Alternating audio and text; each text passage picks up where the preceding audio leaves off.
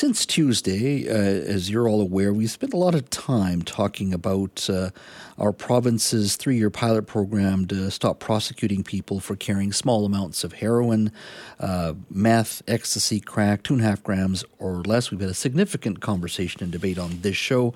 We had former Mayor Kennedy Stewart speak to us, Jennifer Whiteside, our present Minister of Mental Health and Addiction, Vancouver Police Department's Deputy Chief Fiona Wilson joined us as well. And they all broadly have been supportive of decriminalization. There's been a lot of questions, concerns, and opinions offered by all of you listening out there to this issue. There is uneasiness out there as well in regards to decriminalization. Is this the right way to go?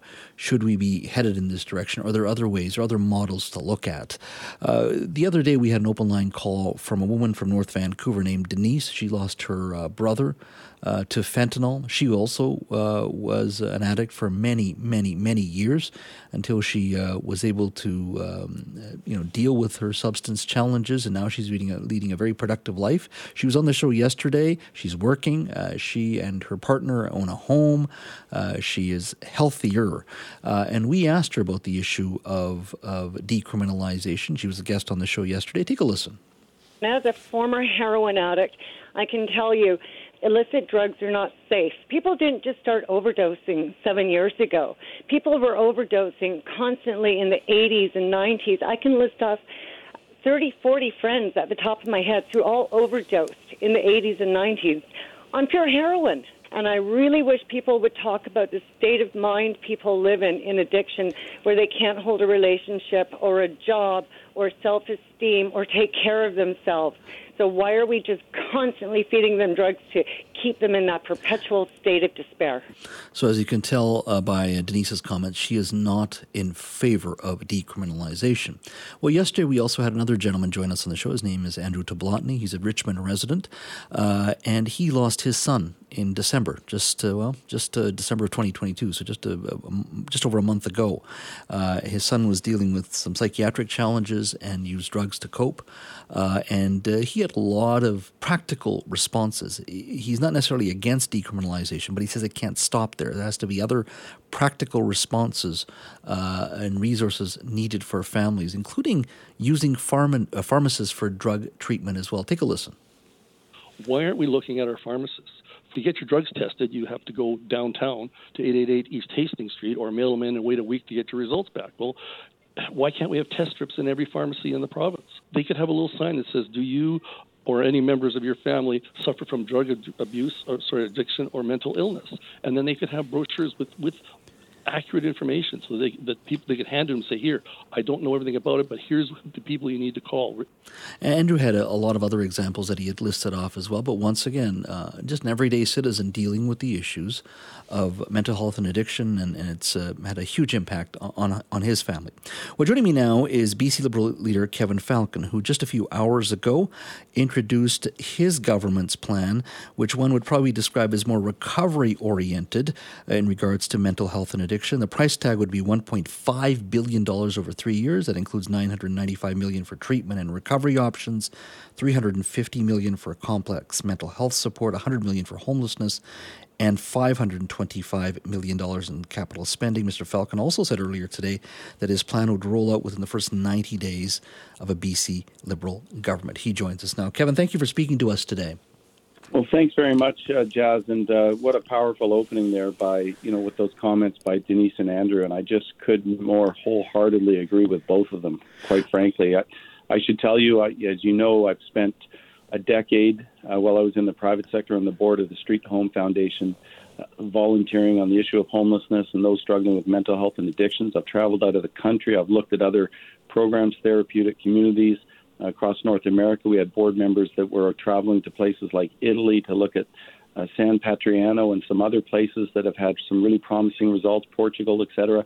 And I'm just absolutely convinced, absolutely 100% convinced, that if we don't shift in a totally different direction from where we're going now, it's going to end very, very badly. And I think the results are all around us. How does your announcement today, how is it different from what we are doing today? We have treatment beds, to my understanding, about 3,200. NDP say they've added about 320 since 2017. How would this system today fix what needs to be fixed? Well, the first thing is, here's the big shifts that I'm talking about in terms of moving in a dramatically different direction. The first is recognizing that there are some folks out there that are struggling with severe mental health and addiction issues. And I've always said, I've said this over 2 years ago in an opinion piece I wrote in the Vancouver Sun before I'd ever gotten back into politics, saying that we have to look at a modernized version of what we used to call Riverview and Essendale and Tranquil.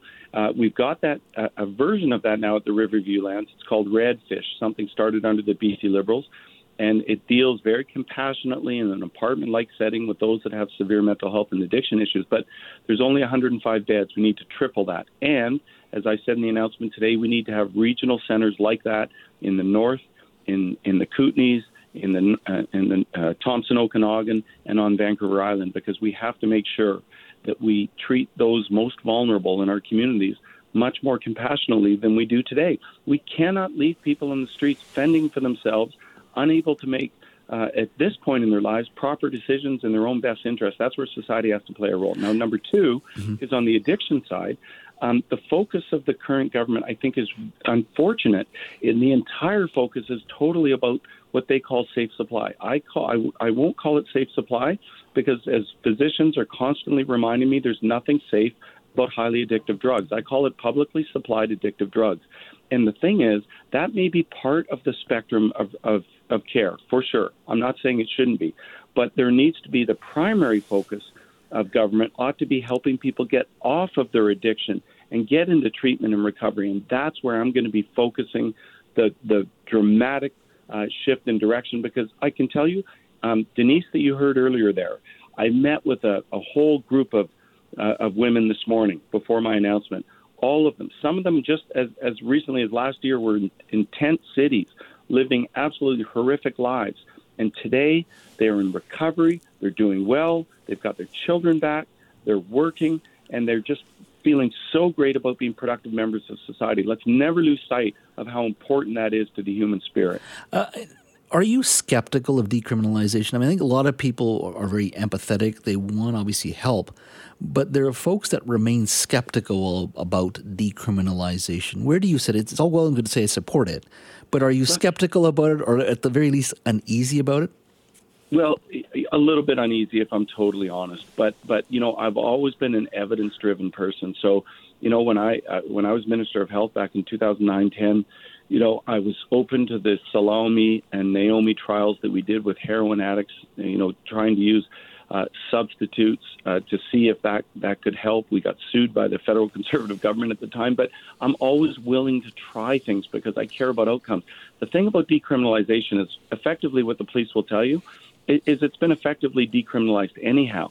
But unfortunately, what it does now is it doesn't even allow the police to seize some of that stuff, because sometimes, taking it away and not, ensuring that person might not overdose by using that fentanyl or heroin or whatever the particular drug of choice that they have in their hands at that moment could potentially save a life. In Oregon, as we know, when they decriminalized hard drugs, a year later they had over 39% increase in deaths. So I just think we have to very carefully watch and see what the outcomes are. And darn it, we better listen to what the outcomes are, because what I'm concerned about is every year we see the overdose deaths going up to a record level every year, and government just says, let's do more of the same and hope to get a different result. It's illogical. Yeah, I think you raised a good point there. And I had Fiona Wilson on, the Deputy Chief of the Vancouver Police Department. She was telling me I think last year they had 3 recorded arrests in regards to hard drugs, the 2.5 grams or less. And I think they're averaging about 5 a year. So effectively, we've been decriminalized a lot longer than people think we have, even though it is official as of Tuesday, number one. But even she was saying to me that, look, she wasn't. Her members are at times were uneasy putting people away, putting them in jail, arresting them, knowing full well that's not where they should go. And I think police officers deep down know that. But having said that, I'm listening to you, and I think you make a good point. Is I had friends going down to Oregon not too long ago with their kids watching the Portland Trailblazers basketball game, expecting to go there for 2 nights. They were back after 1 night because it is such a mess down there with homelessness issues, mental health, and addiction. It is not some panacea even after decriminalization in communities like Portland. My question to you is this program that you've introduced, is this I want to call it a ripoff, but very much inspired by what they've done in Alberta? Yes, in part. I think what they're doing in Alberta has had some pretty tremendously positive results. Not everything they do there I would subscribe to.